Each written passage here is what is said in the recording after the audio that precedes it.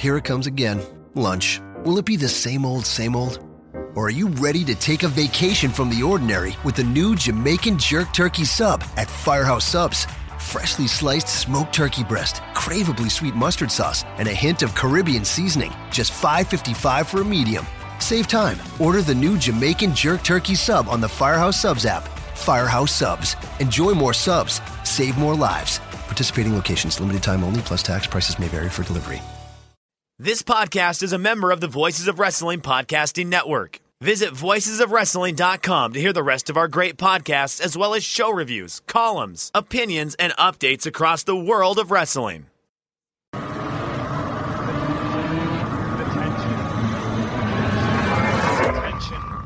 Do I have everybody's attention now?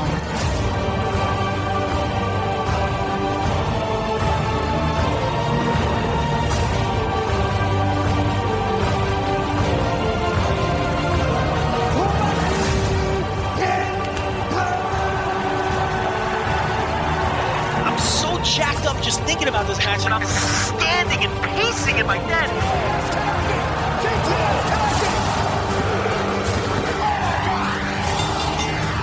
He's just Makazi now. He's not okay, so he's not a kid anymore. He's a boy. He's a man.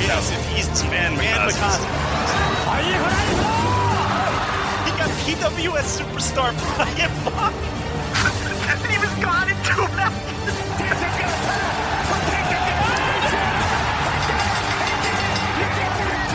So Ingobernales. Ingobernales. Look at that beast! He's back! The man of 1,000 holes! You're missing a B there, but that's fine.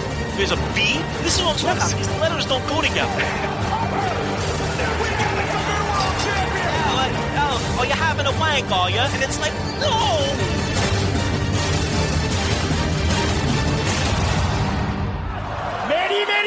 Meki, pishi!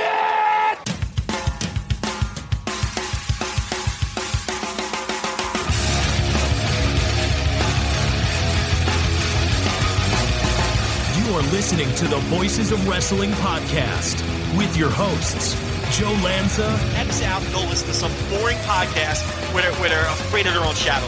Okay? Don't listen to Joe Lanza, because Joe Lanza's not changing. And Rich Cranch. Give me a name. I like him. Who delivers this guy in a big spot? Joe, don't yell at me. I like him. In the big spot, who delivers better than this guy? Stop yelling at me. I agree.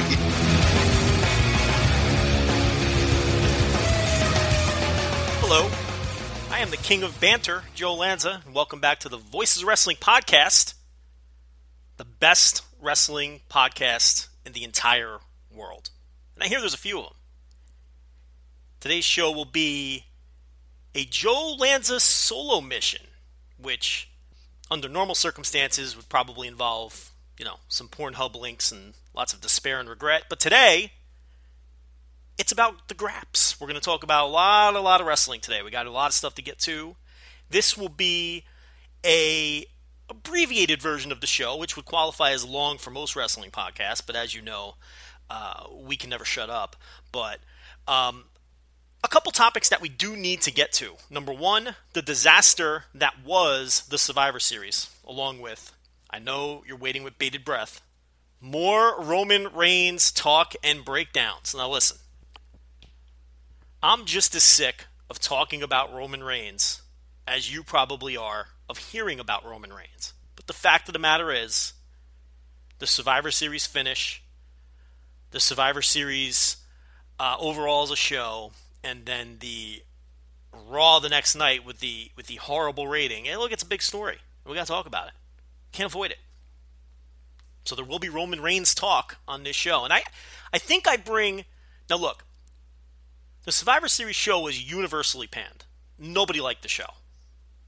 But I do think I have a couple of unique takes on the situation, which, if you're a Twitter follower and you're up in the middle of the night and you were around at, 4 o'clock in the morning when I finished watching the show on Sunday night / Monday morning, you kind of know where I'm going with this. If not, well, strap in, because you're going to find out. because I have some takes that I think are a little bit different.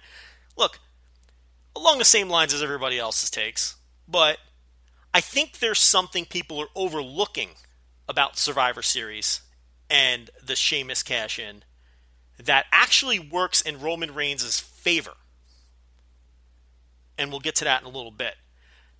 There's a few other things I want to get to. There's a couple of wrestlers no longer employed by WWE.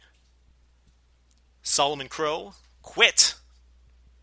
And Brad Maddox was fired. We'll talk about both those stories, and we kind of have, wouldn't call it a scoop, definitely not a scoop with a Z, but I think we have some, exclusive details on the Brad Maddox thing. Nothing, that's going to shake the foundation of wrestling, news sites. But, we had some little birdies in our ear the day he was fired, and we got unique perspectives from some sources outside of the wrestling business on what exactly is going on with him, and we'll talk about that in a little while too. I'm going to follow up on TNA to Pop TV, which me and Rich talked about last week. Dave Meltzer had some more details in The Observer, which came out this past Wednesday, on what the deal entails and what's going on. Now, Dave basically, look, if you listen to this show, you were ahead of a lot of what Dave reported on. But he did have one key detail that we did not have at the time, and that's what I'm going to talk about today.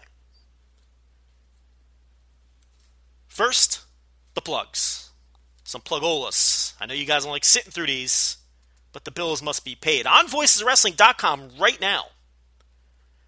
Well, as in, right now as I record this, the front page will probably look drastically different by the time you listen to this. But such is life on a recorded podcast. What are you going to do? Giving Thanks to The Undertaker by Andrew Rich, as he posts about his all-time favorite wrestler. New Japan Pro Wrestling World Tag League coverage rolls on, much like SmackDown rolls on, with both Brandon Howard and Rugun alternating and covering every single show of the New Japan Pro Wrestling World Tag League. 2015 edition. Los Ingobernables edition. So check out the site to see how all those shows are shaking out. We have all of our television reviews from the week. NXT by Alex Wemlin. The Ring of Honor Report by our new Ring of Honor reporter, Brad Shepard. Give him a few clicks. Don't let Brad be the embarrassed guy at the Voices of Wrestling meetings, the intense backroom meetings on our Slack account, where we shame the person who gets the least amount of clicks. Don't let that be Brad. Give him a chance. Read his stuff. We have a new Stardom review from Kevin Wilson. He checks in with the Goddesses of Stardom show and takes a look at that. New Japan on Access, as always, by the young boy, Case Lowe, who, by the way, is legitimately a young boy. I mean, I know we joked about it and stuff. This guy's 16 years old. 16! We got to be breaking some sort of labor law by letting this guy write for the site. This is, look, I knew he was a kid, but I thought he was like 19, 20, he's a young punk. He's 16 years old. For a 16-year-old kid, he's a hell of a writer. Good perspectives on wrestling, too. I mean, 10 minutes ago, he was like 8. What the hell does he know? But his writing is good. And he's watched a shit ton of wrestling in the 15 minutes that he's been on the planet. I mean, this is crazy. I couldn't believe it when I found out that he was legitimately like a minor. He's in high school. He's like not even a senior. He probably still has toys in his room. I mean, he's 16 years old. That blew my mind. So the young boy checks in with the New Japan on Pro Wrestling on Access review. And of course does all of our Dragon Gate reviews. Tell you what. In 30 years, he's still only going to be 46. Think about that. Half the people listening to this will be dead. He's 16. What was I doing when I was 16? I definitely wasn't writing reviews for the premier pro wrestling website on the internet. I don't think I was doing that. Did the internet even exist when I was 16? It did. It was dial-up. The bagpipe report was still a thing when I was 16. Anybody remember the bagpipe report? I wonder what happened to that guy. Is that guy still around? I don't remember his name. It was like an email dirt sheet. You know, you wanted to get on that bagpipe report mailing list. That's what you wanted to be on. You needed that. Like, especially if you were a kid, couldn't afford the Observer or whatever, or didn't know about the Observer or the Torch. I'm an OG. I was getting the Torch by the time I was 16, I was getting the Torch. I wasn't getting the Observer yet. I think I didn't get my first 4-issue set. Remember those? Those of you guys who still get the hard copies know all about the Observer 4-issue sets, because I think he still does that gimmick. I didn't get my first 4-issue set of the Observer until I was a senior in high school. I think junior year, my gateway to the sheets was the Torch. Probably 1993, somewhere around there, 93, 94. Those great Torch yearbooks that Wade would put out every year. With the Bruce Mitchell quiz. Do people remember the Bruce Mitchell quiz? Chris Zavisa with the Puro coverage. Tremendous stuff.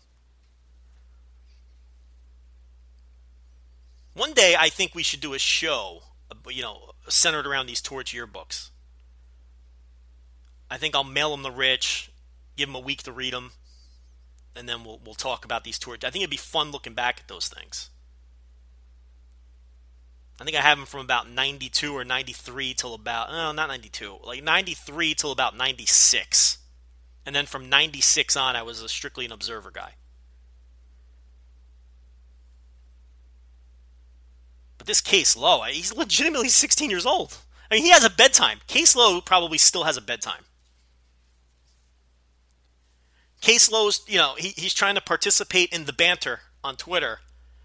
And, his mom comes and, all right, Case, lights out. Nighty-night, sweetheart. Get that flashlight off. Turn your phone off. Time for bed. Big day tomorrow. You got a math quiz. Unbelievable. 16. What else was I doing when I was 16? This is probably more of a topic for Lanza Unfiltered.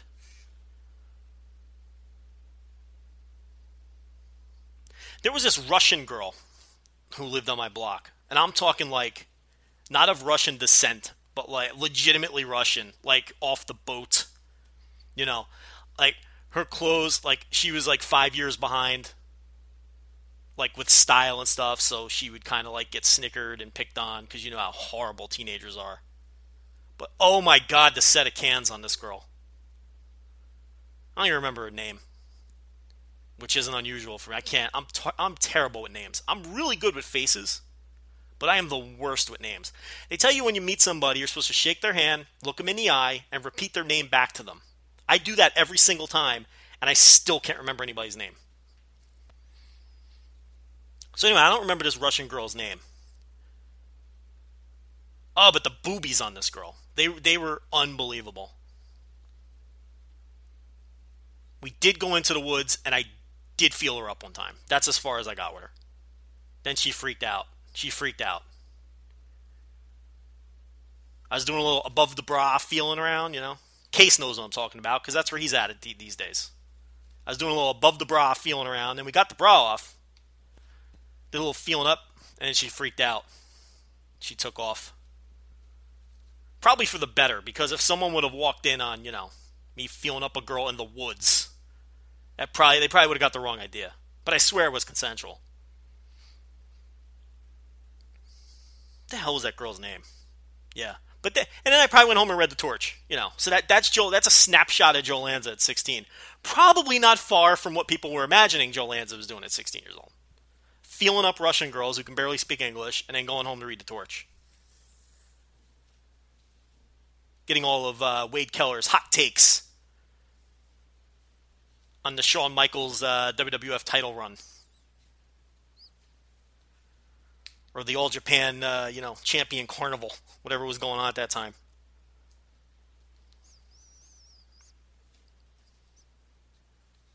You know, the holidays are coming.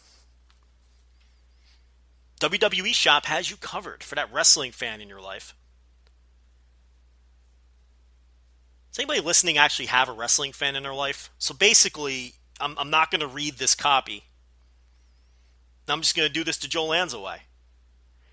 If anybody listening would like anything from WWEshop.com, use the code WWE SAVE5 and check our Twitter feed every day, because depending when you listen to this, there's different deals available each day of the week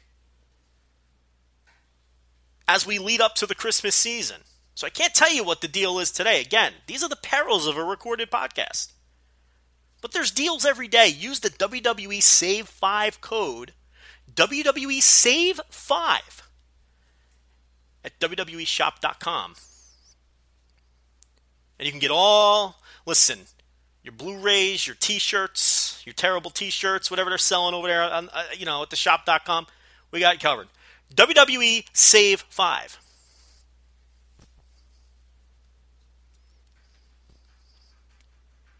I don't know if you've heard, but Fathead has a great deal going on right now, too. You familiar with these Fatheads? They have WWE Fatheads. I was looking on the website today. You can have this in your home, on your wall, a Miz Fathead. You could have the Miz on your wall. Who doesn't want the Miz on their wall?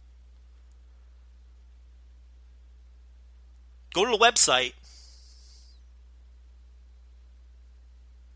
and enter the code 25120, 25120. And you know what that means? This is how you remember this. Spend $120, get 25% off. Spend $120, get 25% off. 25120 is the code for Fathead. All your WWE Fatheads, your NBA Fatheads, Major League Baseball, NFL if you're into that. I don't know if they have hockey. I don't really pay attention to hockey. Sorry, Mike Sempervive, if you're listening. Occasionally you do. I'm sure they have a deal with the NHL. They got Disney characters, the Minion gimmick, all that. 25120. 25120. 25120. Save 25% if you spend $120. And listen, if you're going to buy Fatheads for the holiday season, trust me, you're going to spend over $120. These things aren't cheap. I was pretty surprised at the prices of these things. I was thinking of gracing my walls with a Steph Curry Fathead, but then I looked on the website and I quickly backed right out. But listen, you should go buy a bunch of Fatheads and use the code 25120. 25120.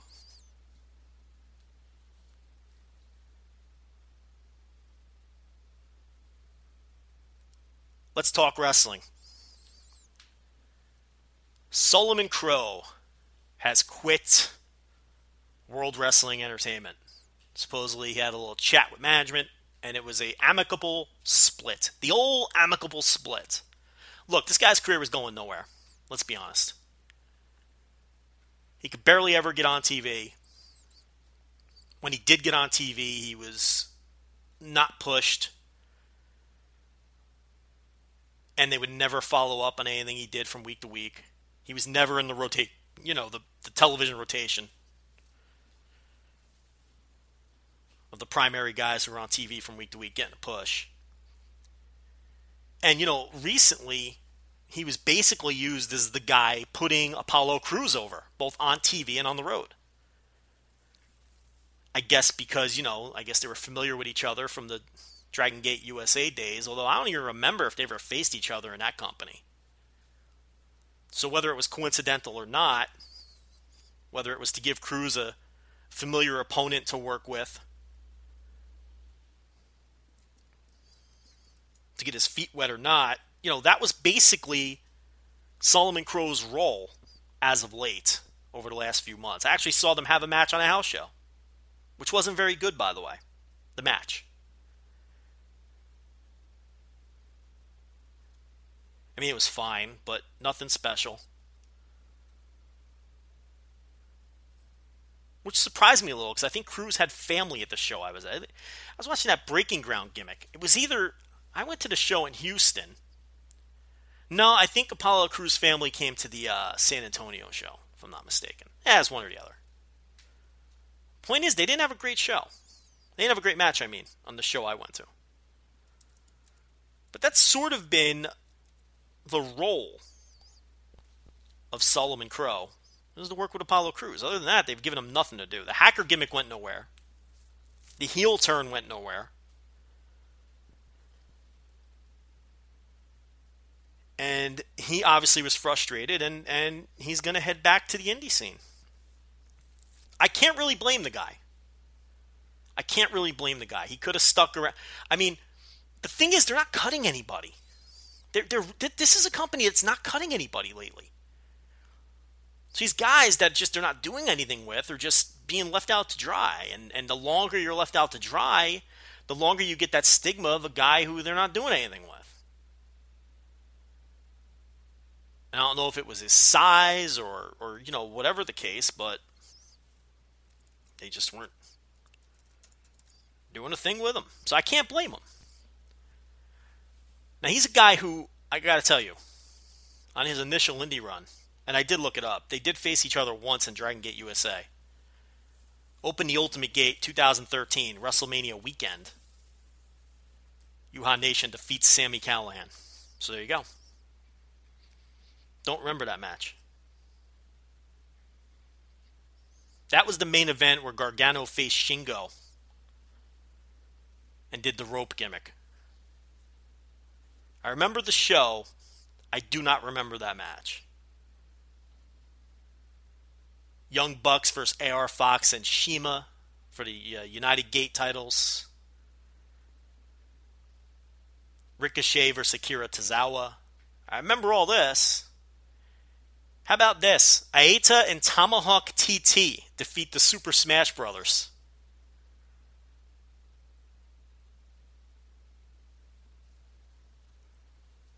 Aita and Tomahawk TT. Remember at the time, a lot of people thought Aita was the big prospect there. Of course, now Tomahawk TT is T-Hawk. Seen as one of the future pillars of Dragon Gate. And has, flown right past Aita in the pecking order. Scott Reed worked that show. Who's left in WWN Live from this show? Let's take a look at this. We had Rich Swann defeats Brian Kendrick. Both gone. Six-way. Anthony Nese defeats Eric Cannon, Chuck Taylor, Fire Ant, Jigsaw, and Shane Strickland. Nese is really the only regular remaining. I guess Fire Ant does a shot now and then for WWN, right? Does he? I think he does. Scott Reed defeats Derek Rise. Scott Reed has disappeared from the planet. I remember he had heat. He missed a show or something. I don't remember the exact story. And was never seen again. And he's a guy who got Japan tours. And he really blew it. Yeah, he was, teaming with, he was in the scene with Caleb Conley. And he was seen by the Dragon Gate office as the future star. He earned some tours. Missed some shots back here in the States and was never seen again. Not long after that, actually, too, because that was 2013 when that all went down. And I think he's just working local indies, in the New England area. There's a guy who really might have pissed something away. Trent defeats John Davis. John Davis, another guy. You got to put out a search party to find him. Trent is back in the WWN fold with Roppongi Vice. So what do we got? So far, that's two guys. out of 4 matches and 12 wrestlers who are still with the company. This is only 2013. Eita and Tomahawk TT defeat the Super Smash Brothers. None of those men are still with the company. Ricochet defeats Akira Tozawa. Yuha Nation defeats Sami Callihan. The Young Bucks defeat AR Fox and Shima. And Johnny Gargano defeats Shingo. There's like 3 people on this show who still regularly work for WWN Live. This was only 2 years ago. This was in the Meadowlands. Show drew 1,000 fans. It was a good show. Now, Sami Callihan's a guy who never really connected with me on his first indie run. I just never got the guy. People would rave about him. And for me, I mean, to me, he was always, because in those days I was ordering every Dragon Gate USA and Evolve show I'd get my hands on. I loved the roster at that time. This is before that group of guys really started to wear out their welcome, because that group of guys, things did get stale with that group. But before that point, I was into it. The promotion had some juice. I was all in. And the Callahan matches were always where I would just, all right. Let's get this over with. The guy just never connected with me. But I will admit, towards the end of his run, I started to turn the corner on him. I started to really get into his stuff. And before I ever really fully turned the corner, he was on his way to WWE. I think in late 2013 or whatever it was.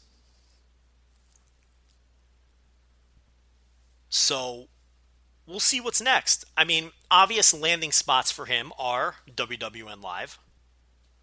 Because I think he could hang with the grapple fuck guys. I don't think there's any question. He can grapple fuck. We could see him there. He'd be a nice name to add to the mix. Because, even though it's only been 2 years, the scene has really changed. The WWN Live scene has shifted, and there's fresh matches there for him. The indie scene has shifted. So many guys are now either working NXT or and there's a lot of new fit. There's fresh matches for this guy now. I mean, he'll work everywhere. He's going to work everywhere. But I mean, these indie guys sometimes they set their anchor to a certain promotion and where they're regulars, and then they work everywhere. I think, he'll put his anchor in WWN Live. I think that'll be his... And PWS. Because don't forget, or maybe people don't realize, he was the head trainer at the PWS school at one point. So, and they just changed their 3-way main event in December to a 4-way. And the 4th man is a mystery man. I mean, if that doesn't scream Sami Callihan, come on. They made that announcement the day he quit. And we all know Pat Buck doesn't hesitate to break out that Rolodex when somebody is available from that company. Case Lowe has no idea what a Rolodex is. He's 16 years old. Case Lowe is not familiar with a world without cell phones. He doesn't know that world. Case Lowe has never seen a payphone and has no concept what a Rolodex is. And they still make those things, by the way, believe it or not. You can look it up. In fact, we may have done that on this show. I can't remember.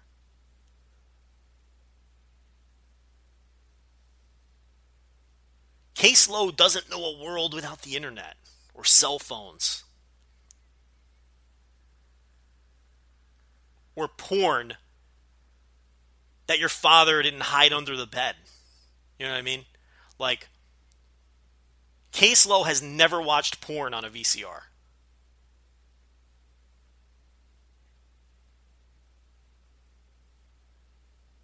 That's kind of mind-blowing. He doesn't know a thing about Seika or Tori Wells or anything. He don't know nothing. He don't know who those people are.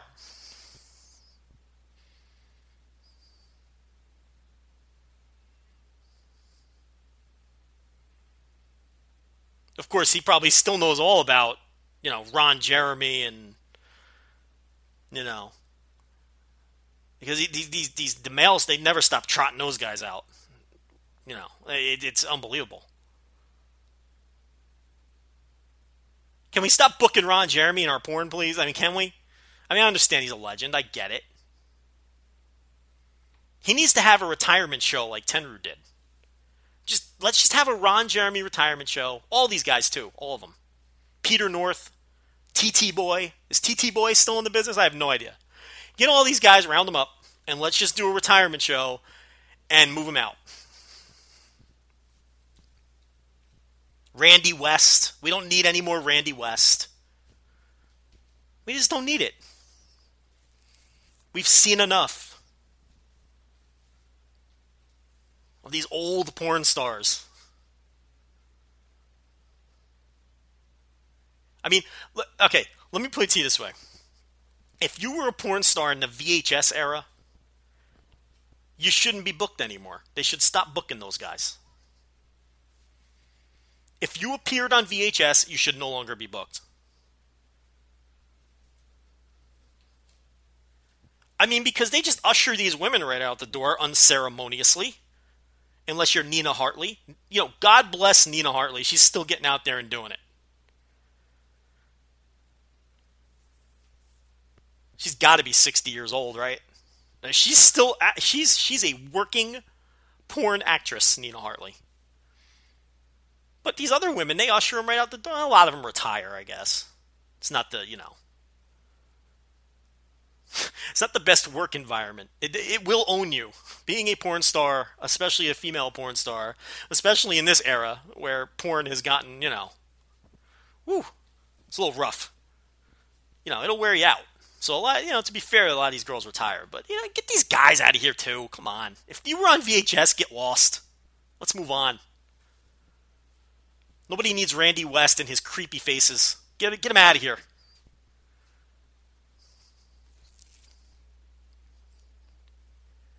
Peter North does not have unique skills anymore. All these guys can do what he can do. And you guys who know what I'm talking about know what I'm talking about. Get him out of here.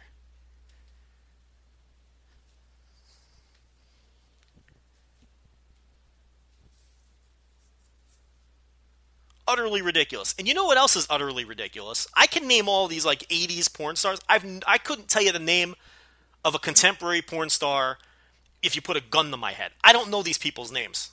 But for some reason, sneaking and watching my old man's porn videos when I was 13, 14 years old, those names resonated with me. I would study those porns like a diamond collector, like a diamond inspector at a jewelry store, with the monocle, the credits, everything. And I retained all that information. I watch way more porn now than I ever did when I was a teenager. Because you know what it is too? I probably watch the same 3 videos over and over. So those are all the people I just named are the people that were in the videos I watched over and over. That's probably why. I just explained it to myself. I don't know these porn stars' names now. I couldn't tell you a single one.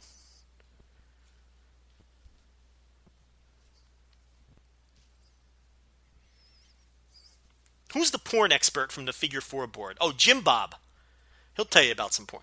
He had a great thread on the Figure 4 board. He was like the Dave Meltzer of porn. This guy, he was involved in the scene. He knew all the seedy backstories. He was a tremendous thread. I don't know if it got purged or not in one of the purges they had over there, but that was some thread, man. Let me tell you. That's a guy who can name, contemporary porn stars. Get a hold of that Jim Bob. But I don't know them. I don't know their names.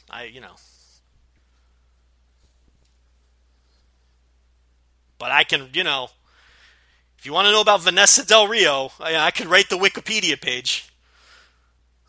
Wonder what happened to her.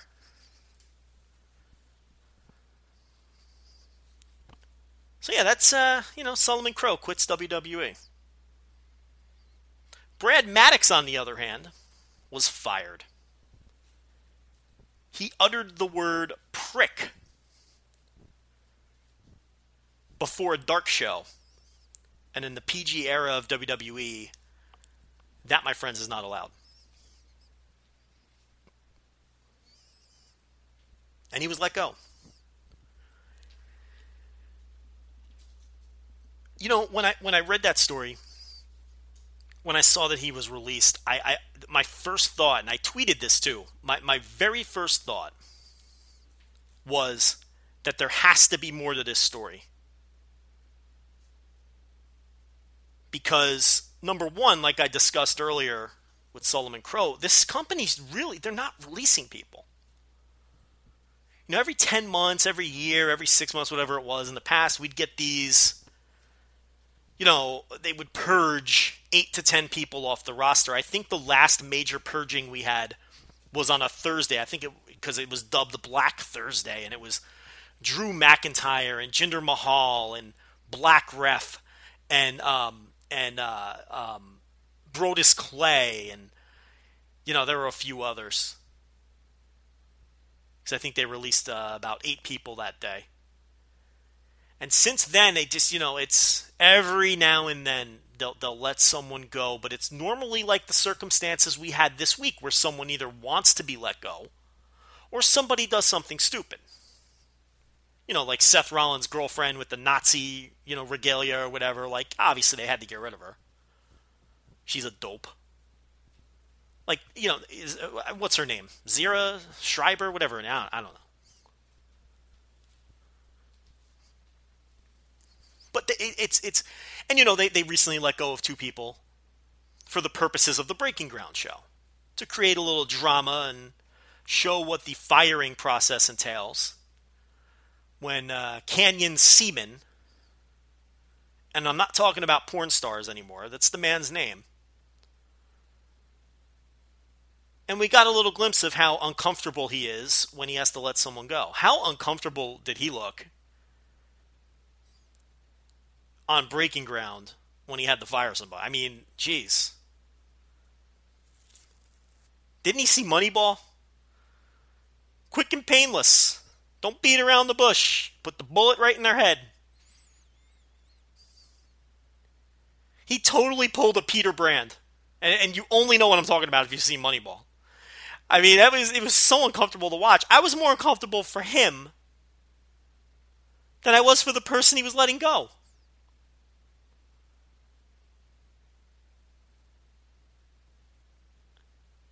I mean, I've had the unfortunate responsibility of firing people, and it's never easy.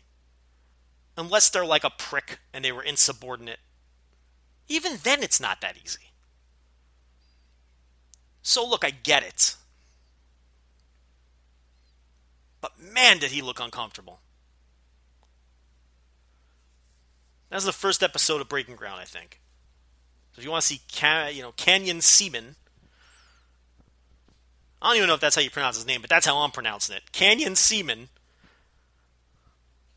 Look like he wants to, if you want to see that guy look like he wants to cry, watch that episode of Breaking Ground. But the point is, they haven't really, these mass bloodlettings just don't exist anymore. They don't happen. So, for that reason, and also because Brad Maddox is a very talented guy, my first thought was, and I tweeted this out, is that there had to be more to the story. And about a half hour later, Mike Johnson came out with a report about him using the vile language before the dark match, where he said the word prick, which Mike Johnson, like, P-R asterisk asterisk C-K, like, that was weird too. Why didn't he type the word prick? I didn't realize prick was some, like, big-time scandalous word. And as others have pointed out, Mike Johnson's a guy who frequently uses profanity when he's on a podcast or a radio show. That was strange. That's not even profane. Is that profane? Look, I know it's slang for dick. And that was the context that Maddox was using it in. I get it. But I mean, geez. There's dirtier words. I mean, I say worse to my mother. And she says worse to me. It's, prick is not exactly, you can say cunt or something like that. I mean, I can understand that. I mean, prick?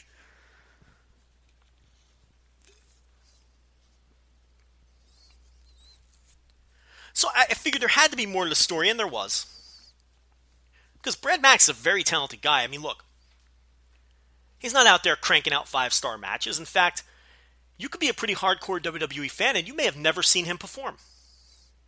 He very rarely wrestles. There was a period there where he completely disappeared, where he was going to school or something like that, and the company, granted him that time or whatever. So there was a period where, after his Raw run, where he just simply disappeared.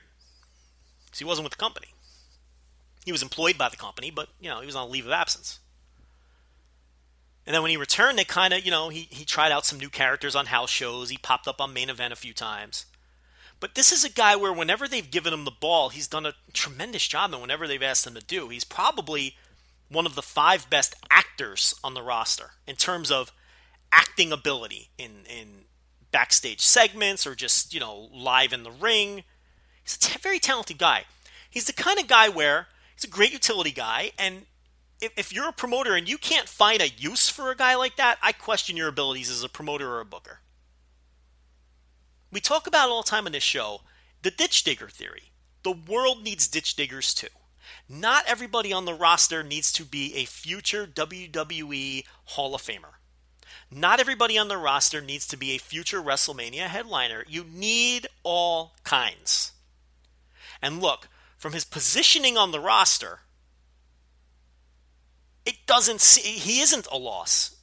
Not only does it not seem like a loss, he isn't any kind of loss. This is a guy who barely ever wrestles, barely ever on TV. The epitome of we have nothing for you, which is crazy to me. How's he not on NXT every week if you don't have anything for him on the main roster? It might have been because he was trying to work out these new gimmicks. I don't know. But I knew there had to be something else to the story, and there was. So that kind of explains it.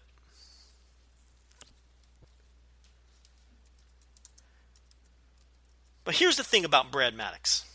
And I don't know if anyone else has reported this. And look, we had, people knew that I was talking about this the other day. So I had a, source from outside the wrestling world kind of gave me some insight on the Brad Maddox thing, which I don't think anyone else has talked about or examined from this particular angle yet. And yeah, I'm looking at his, I'll tell you, he's been back since March. And he's been wrestling pretty consistently, mostly in dark matches and on the road.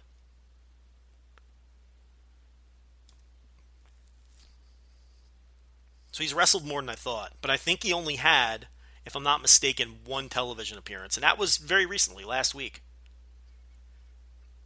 On Main Event. Teaming with Adam Rose. They lost to the Usos.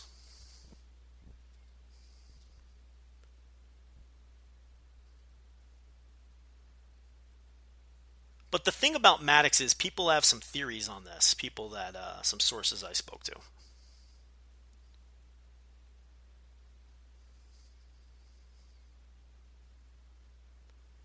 Maddox is a guy who is heavily into the stand-up comedy and improv scene. The problem is, unless you're Dolph Ziggler, the company really doesn't want people going out and, getting booked in comedy clubs or doing anything, that isn't underneath their thumb on your own, especially a guy at Brad Maddox's level. So from what I was told is he's been doing this stuff under an assumed name for quite a while now. The comedy, the improv. And the talk, even before he was fired this week, was that he wanted to move to Los Angeles and give it a go full time. And the gist that people were getting from him was that wrestling might not be long for the world of wrestling.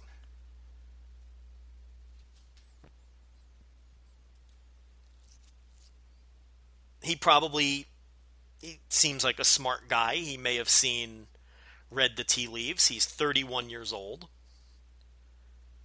They haven't done anything with him on television since he came back from his hiatus. And, he really enjoys doing the comedy.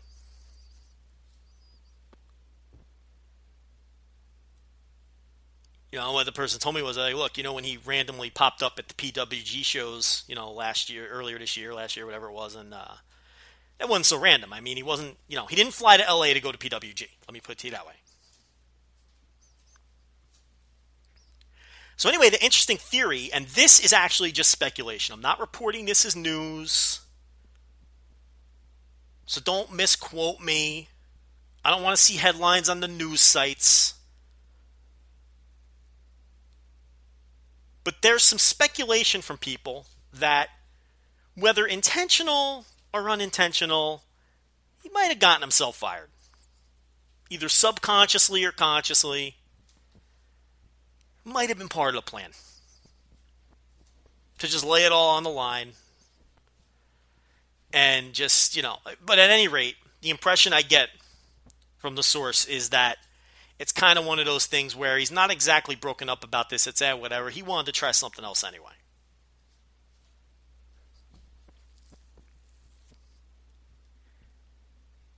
Especially knowing that they're not letting people go. So again, maybe it's kind of a subconscious thing, but he just, maybe he got himself fired. Who knows?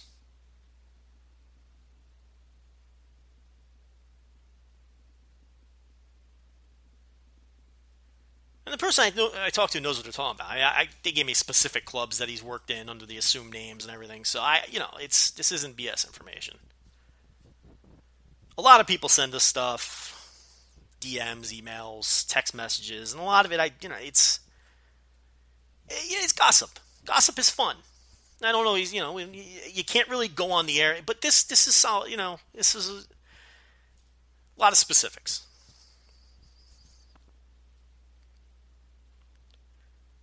So that's Brad Maddox. I don't know if he'll be, he could be done as a wrestler. Who knows? Wouldn't shock me at all based on the conversation I had. But we'll have to see.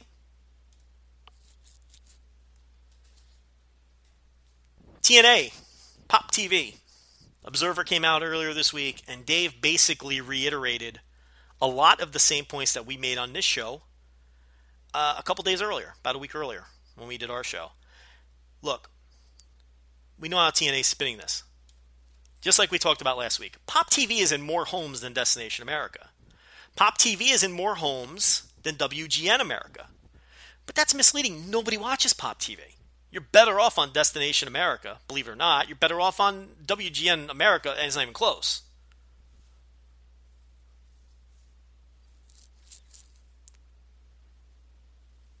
Pop TV sort of got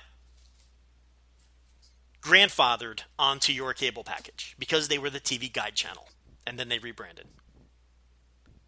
If Pop TV had been starting from scratch with the business model they have and the programming they have and the ratings that they have, they'd probably be in less homes than Destination America and WGN America, the former home of TNA and the other network that they were in serious negotiations with. So, Dave basically backed up all the points that myself and Rich made last week concerning the quality of where you want to be in terms of those three networks. I personally would rank them WGN America, Destination America, and Pop TV. If you want to swap the first two, I'm not going to put up much of a fight. Pop TV to me is clearly number 3. And the other thing is, it's not in HD. On a lot of the heavy hitters, including DirecTV and Dish Network. Look, I'm a TV snob. I don't watch shit in standard definition. It's not fit for my eyes. And I'm not Case Lowe. I grew up with standard definition, and I'm a snob about it. Case Lowe doesn't know what standard definition is. Case Lowe has no clue. Case Lowe grew up in an HD world. Case Lowe was watching Teletubbies and, Finding Nemo probably 6 months ago on Blu-ray on his 55-inch smart TV. That's what he grew up with. So forget it. People that are younger than my generation, anybody in their 20s or early 30s and below, adults, plenty of adults, they're not going to sit there and watch standard definition. It's trash. I'm not watching that shit. We all have these $1,000 TVs in our living room. We're going to sit down and watch SD programming? Not a prayer.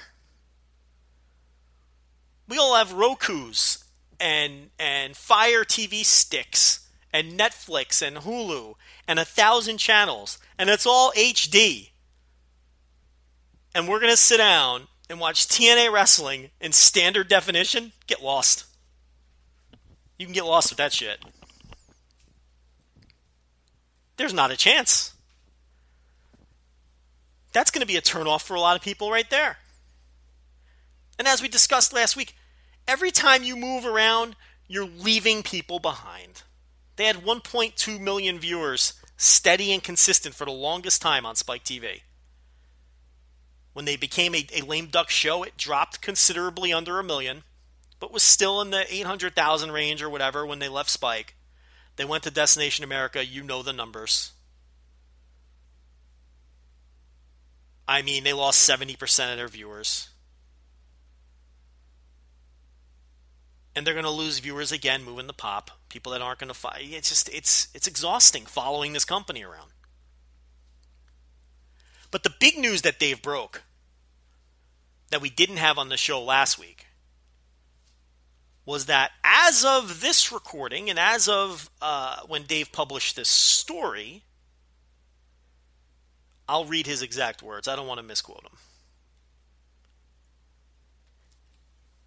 Quoting from The Observer, details are not yet available, but it is believed Pop TV is not paying for the programming. Paragon Pro Wrestling, which had been on the station, was a time buy, end quote. So, and no one has disputed this, and it's been a couple of days, TNA is receiving $0 to air on Pop TV. And the side story to all of this is Paragon Pro got the boot. So TNA, obviously part of the deal was, they didn't want any other wrestling airing on the network, and Pop TV probably figures, despite the fact that Paragon was paying them, probably pennies, relatively speaking. I mean, I'm sure it wasn't, Pop TV wasn't, their stockholders weren't retiring to Aruba with the Paragon Pro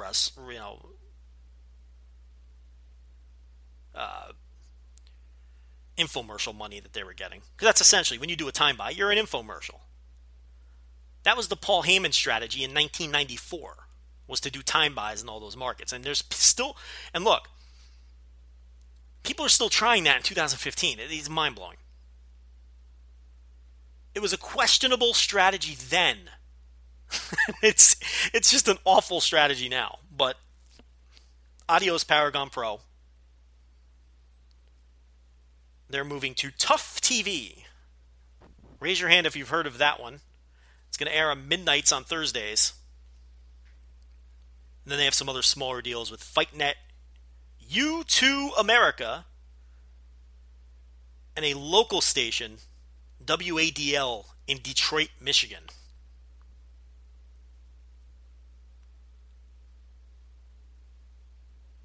Hey, whatever floats your boat if you're running Paragon Pro. God bless you. But back to TNA.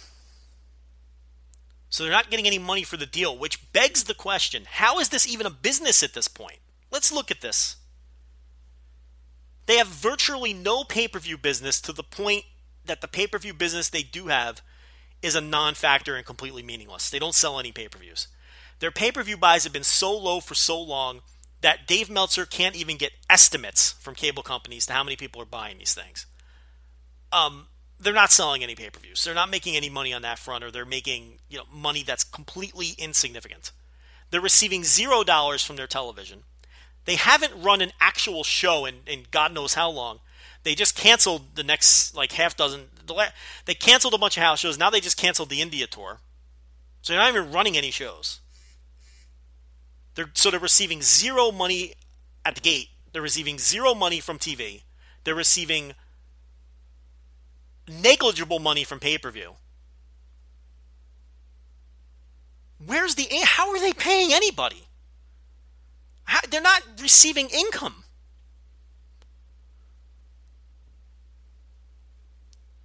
Shop TNA or TNA Shop, whatever it's called.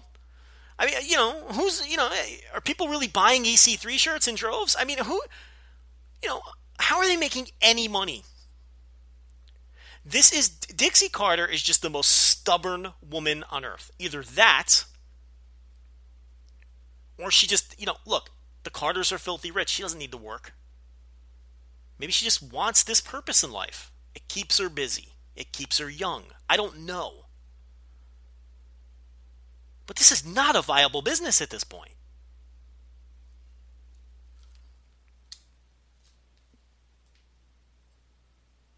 They're going to go back to taping at the Sands in Pennsylvania, the Sands Casino, where they could not draw. And they literally could not give away tickets. And I know people who went to those shows. The atmosphere was as dire as the newsletters described. Trust me.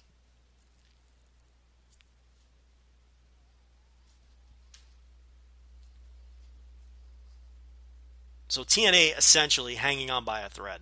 I mean, we say it every time, but there's really no next step for them if this doesn't work out. And I have a feeling that the ratings, the total viewers for this show on Pop TV are going to be minuscule. Like under 100,000 a week. I really believe that. The standard definition, the fact that Pop TV has no viewership base,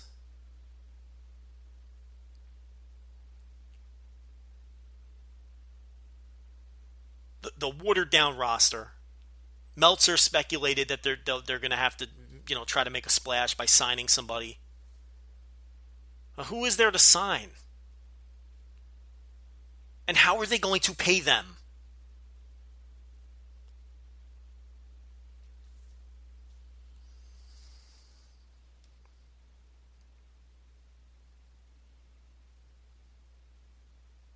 And you have these lunatics, these absolute lunatics, these lunatic fringe TNA supporters who are touting this as a great move because the station is partly owned by CBS. TNA is now part of the CBS family. That's a real quote. Please hold your laughter. Okay. Don't hold your breath. Chris Melendez is not going to be popping up on CSI anytime soon. Okay? It's not going to happen.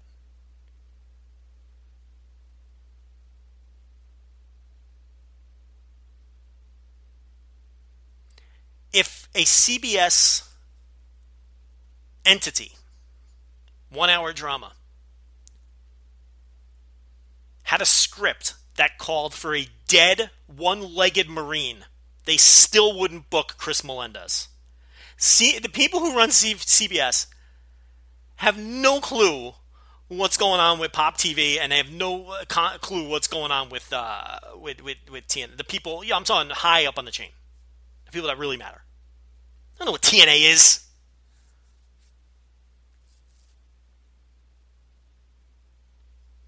Part of the CBS family. Come on. You serious? You think Eric Young is going to pop up in the booth during a CBS NFL broadcast on Thursday Night Football? You think I can see it now. Phil Simms, on Thursday Night Football, joining, welcoming in special guest Eric Young to help him call the next quarter of the game. These people are delusional. The CBS family, yeah. Okay. They're going to bring in EC3 for March Madness coverage this March. EC3 is going to break down the West region for you. He's going to tell you why Arizona is going to the Final Four. The CBS family.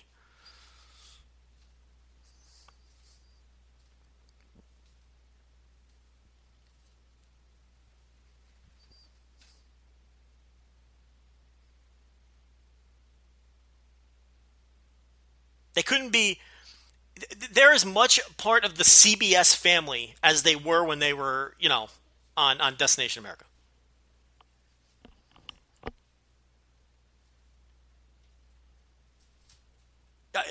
There's not going to be a very special episode of The Big Bang Theory with special guest Tyrus from TNA exchanging witty barbs with the nerds on,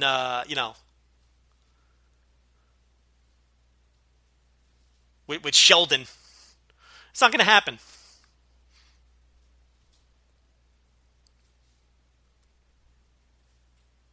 Matt Hardy's not popping up on Big Bang Theory to hit on Penny and make, Johnny Galecki jealous. It's not going to happen. It probably should, though. That sounds like a lot of fun.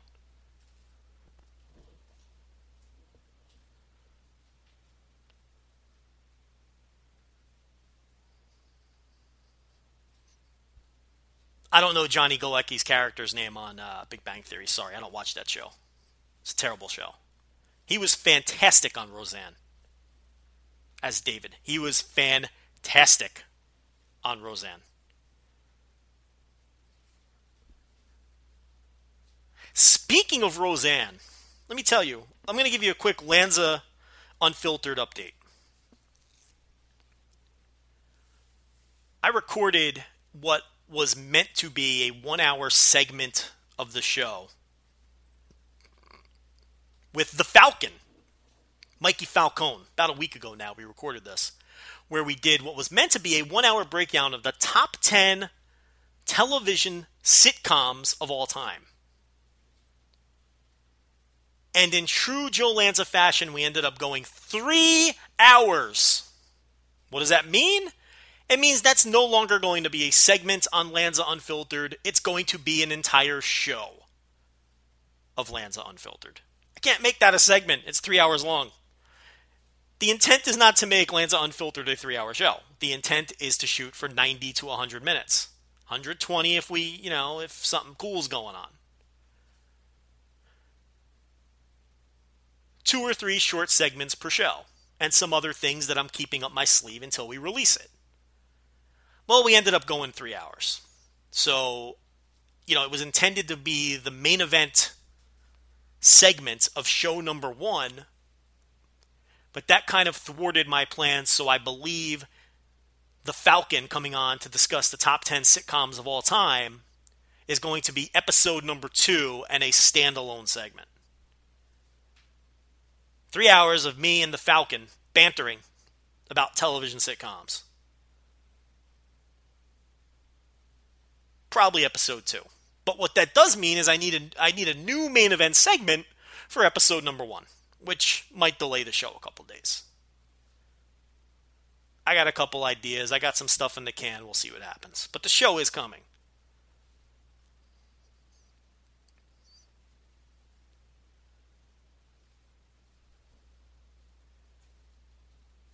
And talking about Roseanne and David Connor made me think of that because I'll tell you what. Well, you know what? I'm going to make you guys listen to the show. I don't want to give it away. But I know the Falcon's listening, and I know he's thinking what I'm thinking now as I brought up Roseanne. So get at me, Falcon. We got to discuss that. There was a run-in on that show with the Falcon, too, that cannot be missed, and I'm not going to give that away either. In the first 10 minutes of that show, there is a special guest does a run-in. And this, it's fantastic radio. So keep an eye. At Lanza Unfiltered, if you're not already following. A lot of people from the wrestling world have followed that account. Thank you.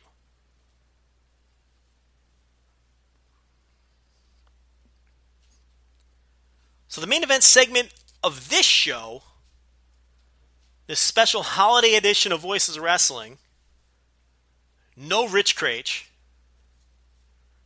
He should be back next week. Is WWE Survivor Series. Can't ignore it. Can't ignore it. Too big of a story. Cannot be ignored. And we might as well start right at the top, or the bottom, depending how you look at things, and talk about the main event. Where do I even start? So, here's the thing. We know that nobody cares about Sheamus. And the company didn't really help themselves by making him look like a complete geek earlier in the show. I don't know if that was them thinking that they were, throwing a little misdirection and making people think he wouldn't cash in because he lost his match and he did like really bad comedy before his match. But instead of throwing people off the scent, it just made people even less interested in Sheamus than they were before. And if there is someone who is the epitome of a mid-carder that nobody gives a fuck about in that company, it's Sheamus. He's been more over than this at points. He's not that over right now. He's not over at all. I think the Raw rating may have bared that out. A highly questionable creative decision, which apparently was a last-minute change, as this was going to be the crowning moment for Roman Reigns. And much of the banter and much of the analysis is that they are continually botching this Roman Reigns push, and this was the icing on the cake, so to speak. And they have made mistakes with Roman Reigns' push. There's no question about it. They have not handled him the way I would handle him if my intention was to make him the top star in the company. But I will say this, and this is sort of a unique take that I don't think anyone else has argued for, and I really think the booking of Sheamus cashing in the case and what an utter and miserable failure it is, and how it's just more of the same with another authority lackey holding the title, which we all figured was how the show would end, whether it was Dean Ambrose or Roman Reigns turning. But it turned out to be Sheamus cashing in and not turning because he was already a heel. But at the end of the day, as we had speculated here, and as others had and look, that wasn't a unique opinion, that this show was going to end with an authority lackey holding the title again. Much more of the same. The shit that hasn't worked since Daniel Bryan got injured and stopped working. I mean, this authority stuff just hasn't worked. It doesn't connect. People don't care. You can tell me until you're purple in the face what a great performer Stephanie McMahon is. Nobody gives a fuck about Stephanie McMahon. Go away, Heat, along with the authority storyline.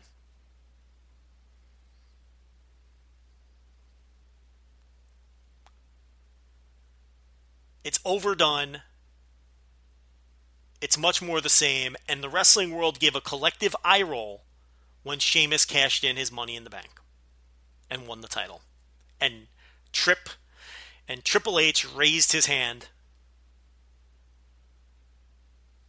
and took him in as the latest authority lackey / representative. We've seen it all before.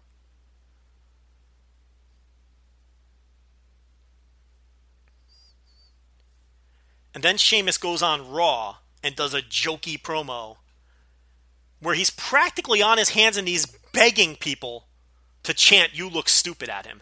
And the crowd couldn't even care enough to chant "You look stupid" at him. They just don't care about the guy. He was begging them.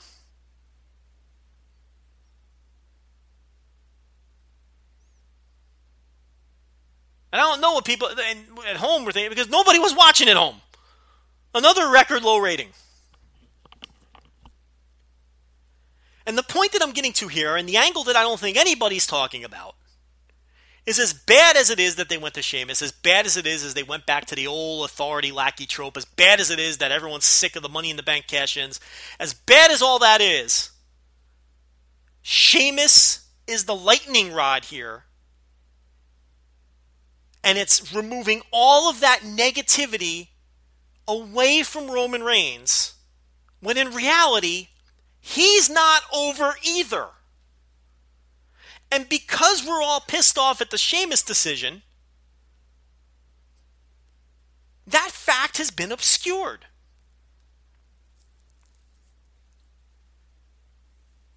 And I know there's people screaming at their laptop, phone, radio, however they're listening to this. And they're saying, but wait a minute, Joe. Roman Reigns got good reactions on Raw. Indeed he did. Roman Reigns gets good reactions, I don't know, every third or fourth city they go to.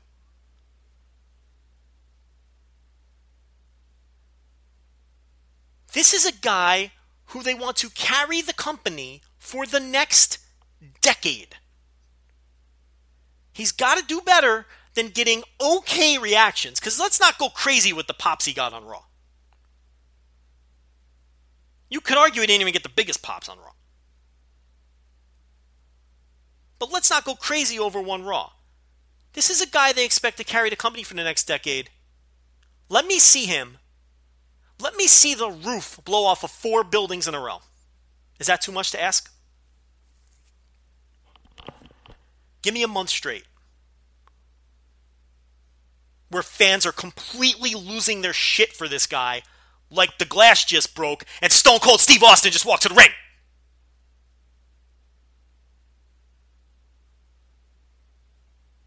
Let me see the roof blow off this place the same way as if you smell, hit the speakers. What The Rock is cooking. Let me see that. He doesn't get those kind of pops. Let me see the roof blow off the place like John Cena's played out beat is hitting the speakers. He doesn't even get Cena pops.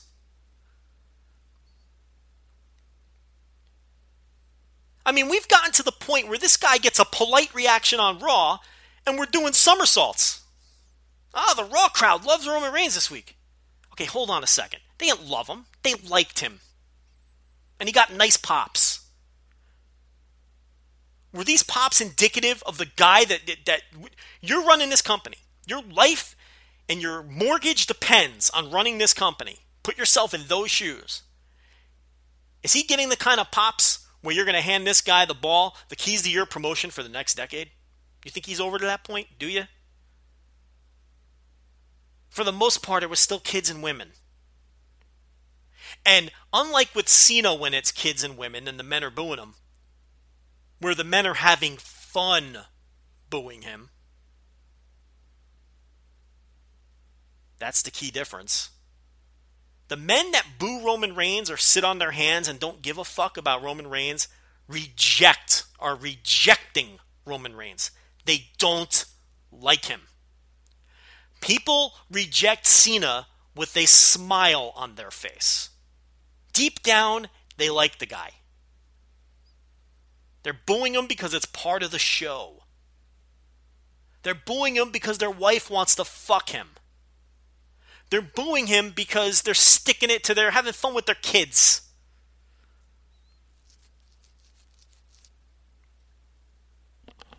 People boo Roman Reigns because they're rejecting him. There's a huge difference. It's not the Cena dynamic. Let alone a Hogan pop circa 1985 in Boston Garden. Or a Stone Cold Steve Austin pop in 1998. Or The Rock getting a pop at the peak of his pop. This guy is not over at that level. And he's not even close. And Sheamus is taking all the heat. In a way, this is obscuring the fact that had that show ended with Roman Reigns winning the title and the confetti falling down, we'd all be laughing at Roman Reigns today because the crowd didn't give a shit about his big moment. Because they didn't.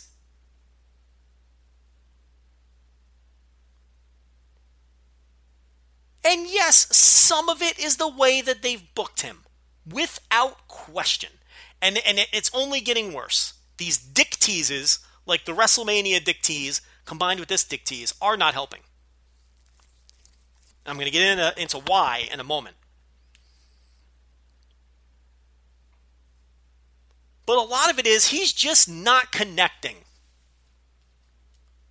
with the entire fan base at the level that someone where they want him to be needs to be connecting.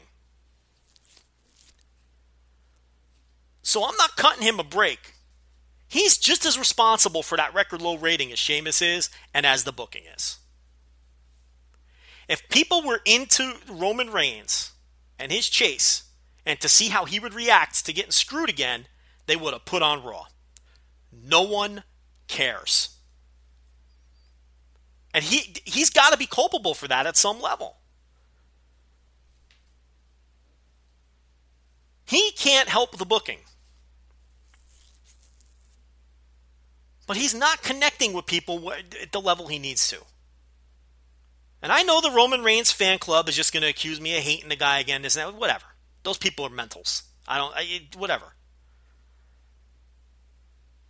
I just tell it like it is. I accepted a long time ago that this is going to be that guy they're going to push. Fine, but he's not connecting. I said 18 months ago, or when the Shield broke up, or even going back before that, on this show, I'll run the tape.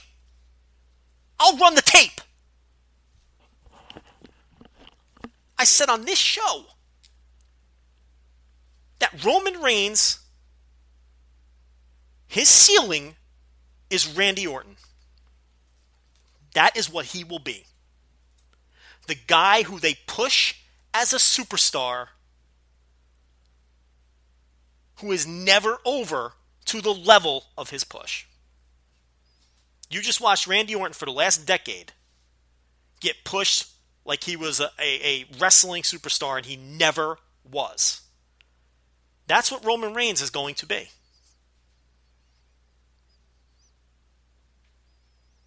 Am I completely writing him off?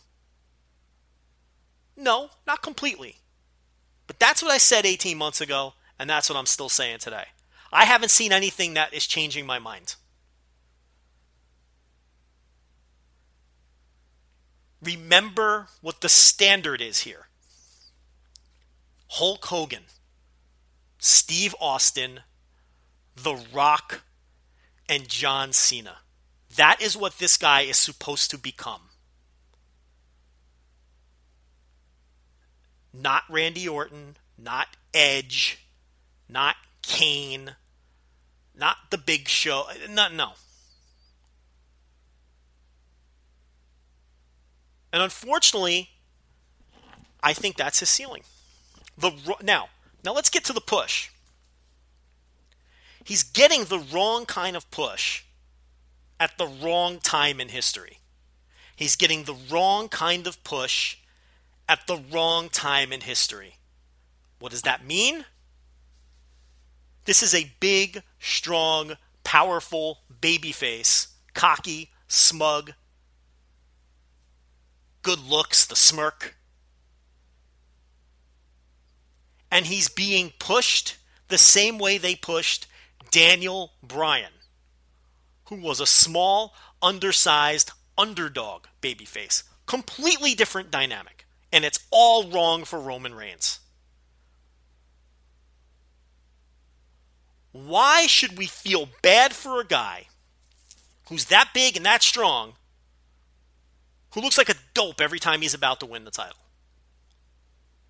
Why should we root for a guy who's that big and that strong, who sells for 80% of every match that he's in? Whether it's with a mid-carder or a main eventer, whether it's on Raw, SmackDown, or a pay-per-view, in the large majority of his matches, he spends 80% of the match selling and then makes the Superman comeback at the end. That's not a good look for a guy with his type of charisma. It's the wrong match formula. He's not Rey Mysterio Jr. He's not Hulk Hogan in 1985 facing a monster of the month. Hulk Hogan made a career of working that same type of match, and make no mistake, Roman Reigns is working a modernized version of the Hulk Hogan match.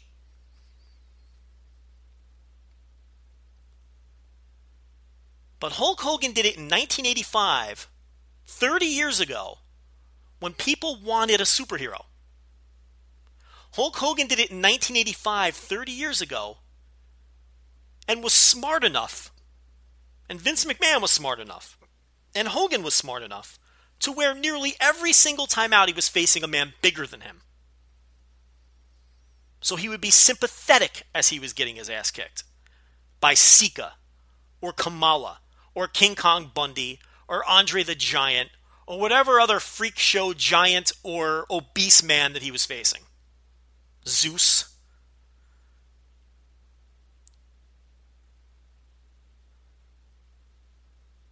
Hulk Hogan's worst drawing feud was against Mr. Perfect.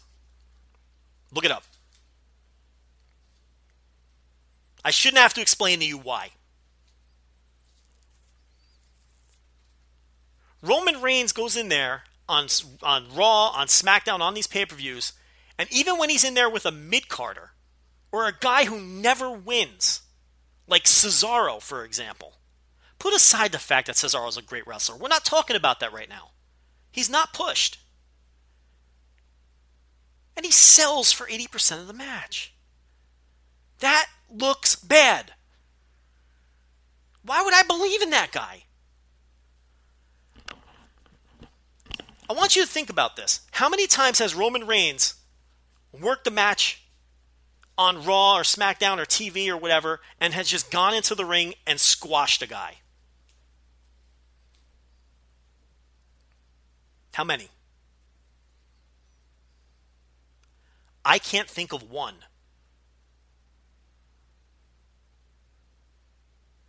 I cannot think of one. There might be a couple, but I can't think of any. They're not prominent. I've banged the drum on the Roman Reigns match formula for months on this show from the perspective of it stunting his growth as a worker. But it also has been the wrong type of match for his push. He should be dominating anyone below the main event level.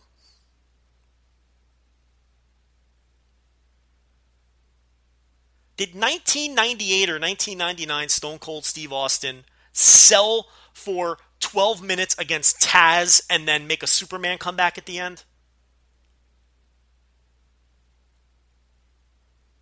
It sounds absurd, right? I randomly brought up Taz, but I actually remember a segment that he did with Taz. It wasn't a match, but it was like it was a segment on Raw where he like took off a belt and just beat him up and like whipped him with a belt and disregarded him like he was a non-entity. Because to Stone Cold Steve Austin, a guy at Taz's level was a non-fucking entity. And that's part of the reason the guy got over like he did. He was an ass kicker. He saved the give and take shit for The Rock. Forget give and take. Roman Reigns just sells the whole match.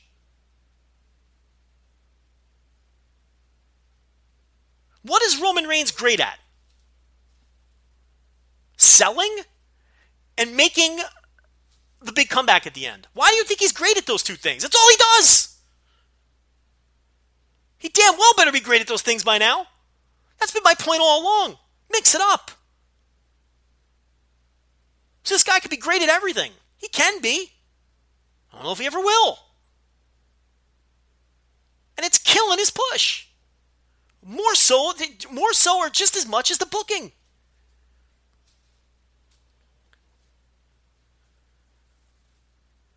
Vince McMahon still thinks that 1985 Superman comebacks are where it's at.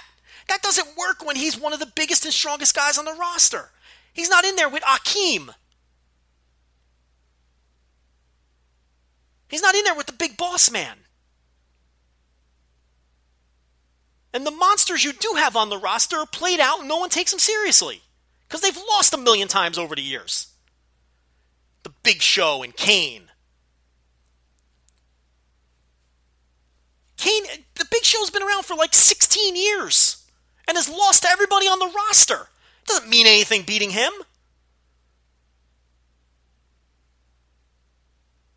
You know what the equivalent to that would be? If Hulk Hogan was facing heels in 1985 that were in the company in 1970.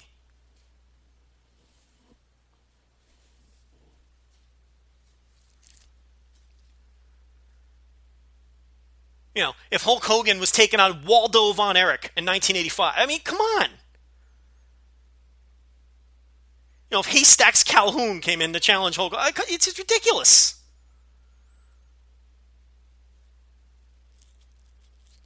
Big Show has no credibility.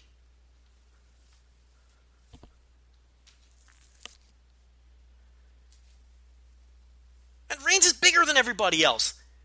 Can he please just go in there and squash people, please? Can he be the big dog?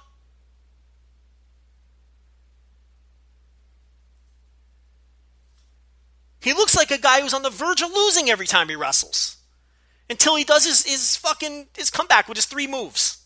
His little apron drop kick, his little spear, and his little Superman punch. Which, by the way, that sequence always pops the crowd. So there's something there.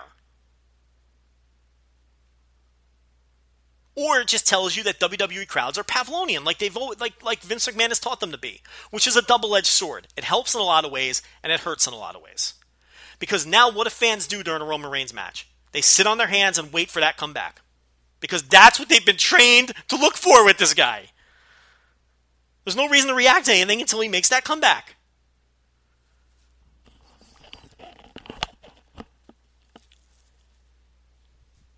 In a way, the Money in the Bank briefcase ending at Survivor Series was the best thing that could happen to the Roman Reigns push from the perspective of, it's like, the narrative now is, oh, poor Roman. Which is kind of the idea, where they want you to get behind him now as this guy who's always getting screwed. I don't think people will, not to the level they want. But to the smarks and the people listening to this and the people who analyze wrestling, it took all the heat off of Roman and put it on Sheamus in the booking. When the simple fact was, Roman wasn't over that night either. And don't come at me with dead crowd.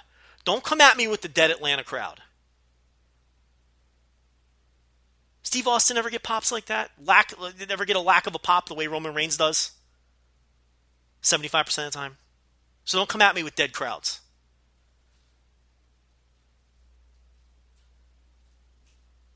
If this guy was the mega star that they want him to be, dead crowds wouldn't matter. I'm sure there were crowds that didn't react to Kai and Tai that blew the fucking roof off for Steve Austin. Stop making excuses. They got work to do with this guy. And the problem is they don't have a backup plan. There's no backup plan. It's Roman or bust. That push is coming. That title win is coming. Is it coming at TLC? That'd be another mistake. But it's also be a mistake to beat him again. This is the proverbial booked into a corner at TLC. What do?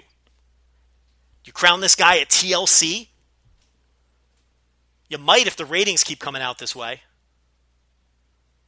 With Sheamus with the title. I personally think the rating would have been just as bad no matter how that show ended.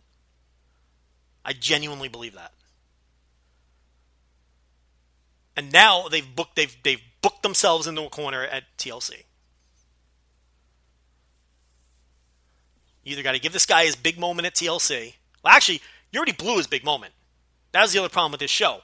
You gave the guy his title win, his first title win, and took it away 90 seconds later. Which, again, part of the problem here is most certainly the push. I thought they protected him very, very well up until maybe the last few months. I still think he's they're just protecting him in ways that are antiquated and don't work anymore. The Superman comeback thing has to go. It's 2015. It's got to go. It's all wrong for him. Him getting screwed all the time and being an underdog. He's not an underdog. He's a big, strong guy.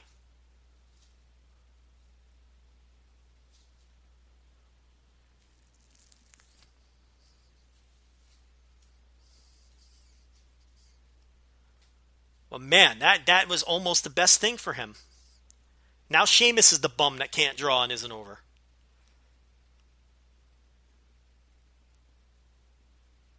Well, this guy's not over either.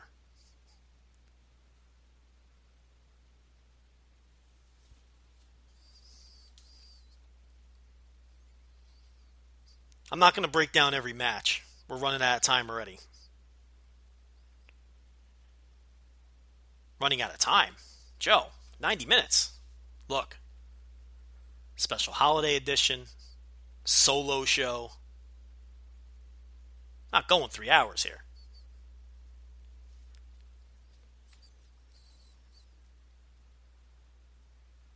Roman Reigns versus Alberto Del Rio in the semifinal. I will tell you, I enjoyed this match. I thought this was right on par with the Roman Reigns Cesaro match from Raw a couple days earlier, maybe a notch below, and was quite easily the best Alberto Del Rio performance since he returned to the company. I mean, I don't even think is close. Alberto Del Rio looks like he doesn't give a flying fuck, because he doesn't. But this match was good. I saw a lot of people rip it. I enjoyed it. The best match on the show was Dean Ambrose versus Kevin Owens. That was a little bit better than the Reigns Del Rio match, I thought. The 5-on-5 Survivor match was what it was. The New Day's entertaining. I don't, the whole thing, the smoke and mirrors with Sheamus, trying to throw people off the scent.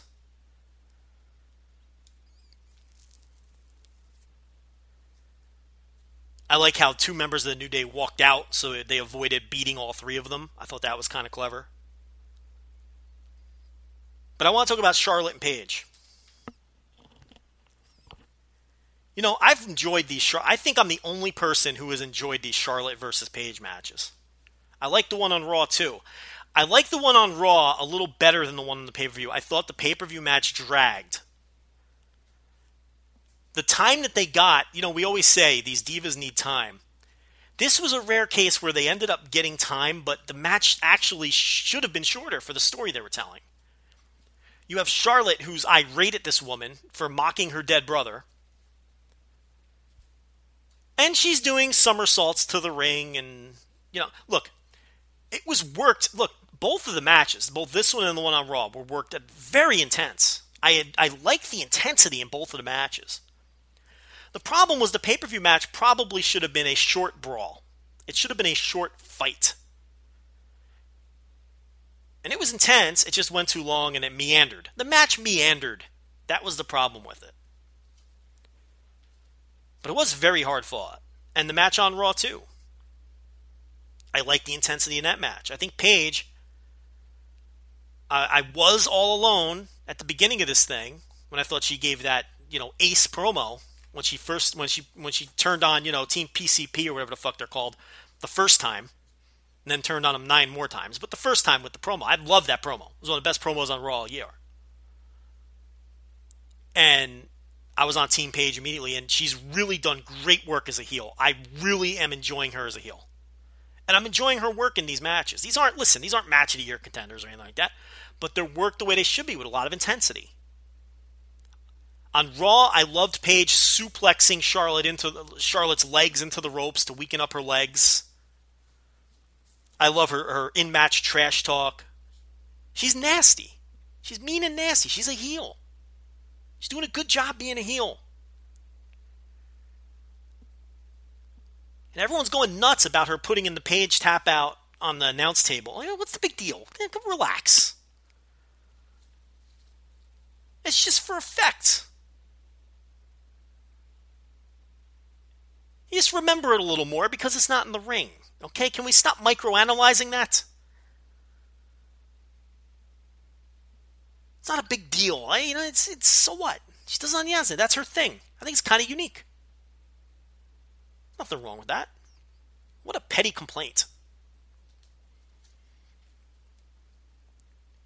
Look, the Undertaker thing, his entrance was great. A little long. It's funny, I got a text message from a very casual fan. This is a guy who strictly watches WWE, and really, he'll maybe watch one Raw a month, and then he watches all the pay-per-views. Doesn't care about any other... would never listen to a show like this. You all know a guy like that. I got a text message during the Undertaker entrance that said, and I'm paraphrasing, "Come on, Undertaker, let's go. I worked hard all week. I want action." So not everybody appreciated the Undertaker 25th anniversary entrance, but I thought it was kind of cool. I worked hard all week. I want action. Well, you didn't get much action in this match. Of course, they held off the Strowman-Undertaker face-off, probably for WrestleMania. And it was Bray Wyatt and Luke Harper losing to the Brothers of Destruction. It wasn't a terrible match. It just, it was a match.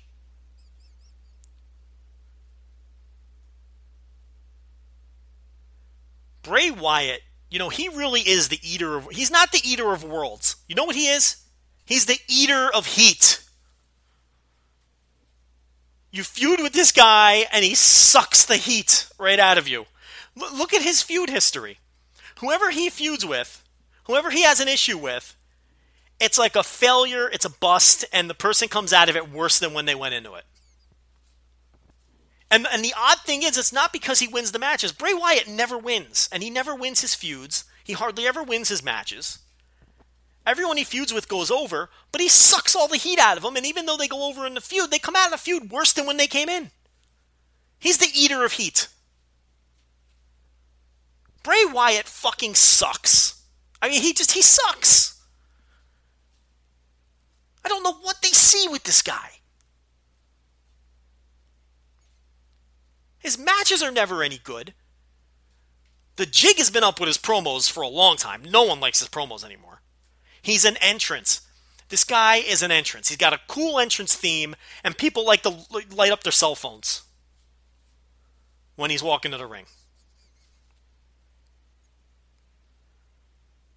Case Lowe doesn't remember, but people used to do that with lighters. But Case Lowe has no idea. He doesn't remember any of that.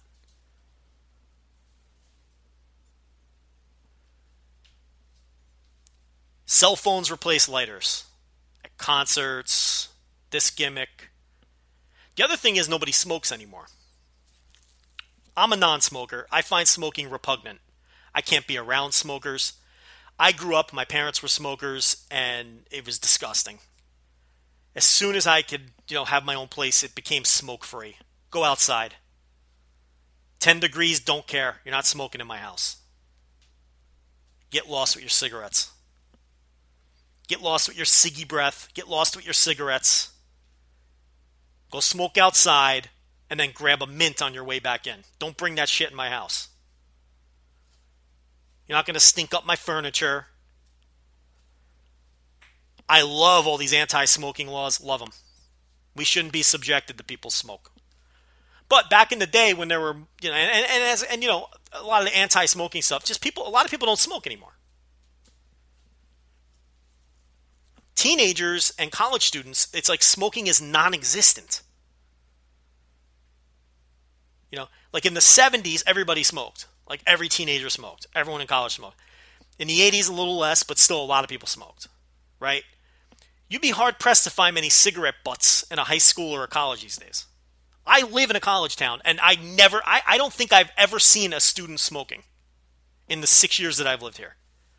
Walking to class, hanging out outside at a restaurant. Well, they're not allowed to do that. But if you're outside, you are. People don't smoke anymore. So if cell phones didn't have the lights on, I don't even think people, what's a lighter? No one even owns lighters anymore because nobody smokes. Unless you smoke weed. The cigarettes, no one's smoking cigarettes.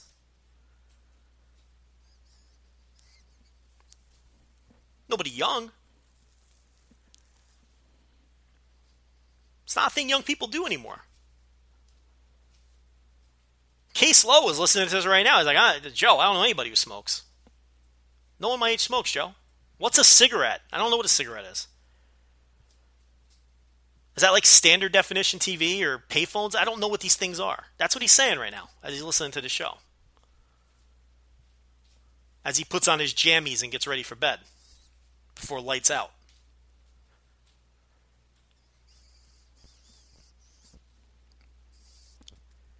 And of course, Reigns and Ambrose was nothing. I mean, they went 9 minutes, which totally tipped off that something was coming. So that wasn't much of a match, but you really can't blame either guy. I mean, what are they going to do in 9 minutes? So they just had, they did a bunch of basic spots, and Reigns pinned him with the spear, and that was that. So that was your Survivor Series. Horrible show. It's funny because it had a couple of decent matches on it, and then it had a bunch of matches that you'll never want to watch again in your life. But the finish was just a disaster, and it's the kind of show that you'll never want to watch again. No one will ever want to watch this show again. Why? If you're one of like the 2 Sheamus fans that exist, like maybe. But even then, he looked like a complete idiot on the show until the last, 10 minutes.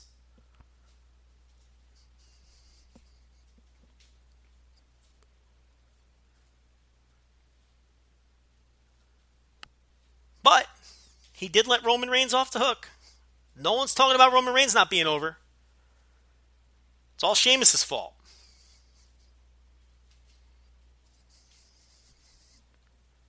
So that's all I had. Look, I'll reiterate it again before I close this baby up. Give me 4 shows in a row where this Roman Reigns guy is blowing the roof off the place. I mean, honestly, I'd like to just see 1. But, a real monster pop, which he's never gotten, ever. But give me 4 shows in a row where he's even over to the extent that he was this past Monday. I just want 4 in a row. It's not asking much. That's 3 Raws and a pay-per-view. Or 4 Raws in a row. Don't come at me with SmackDown where they're juicing the crowd. I don't want to hear it. Give me 4 live shows where this guy's... Just give me 4. It's not asking a lot. I'm not asking the guy to be mega over for 6 months, which would be nice. My standards are pretty low here. I'm not setting the bar very high. They're the ones that set the bar high with this guy. And he's not coming close to clearing that Hulk Hogan, Stone Cold Steve Austin, The Rock. This guy's Randy Orton.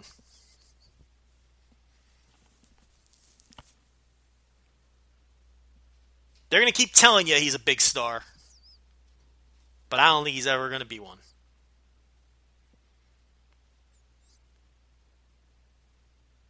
So that's it for this special holiday edition of Voices of Wrestling. VoicesOfWrestling.com.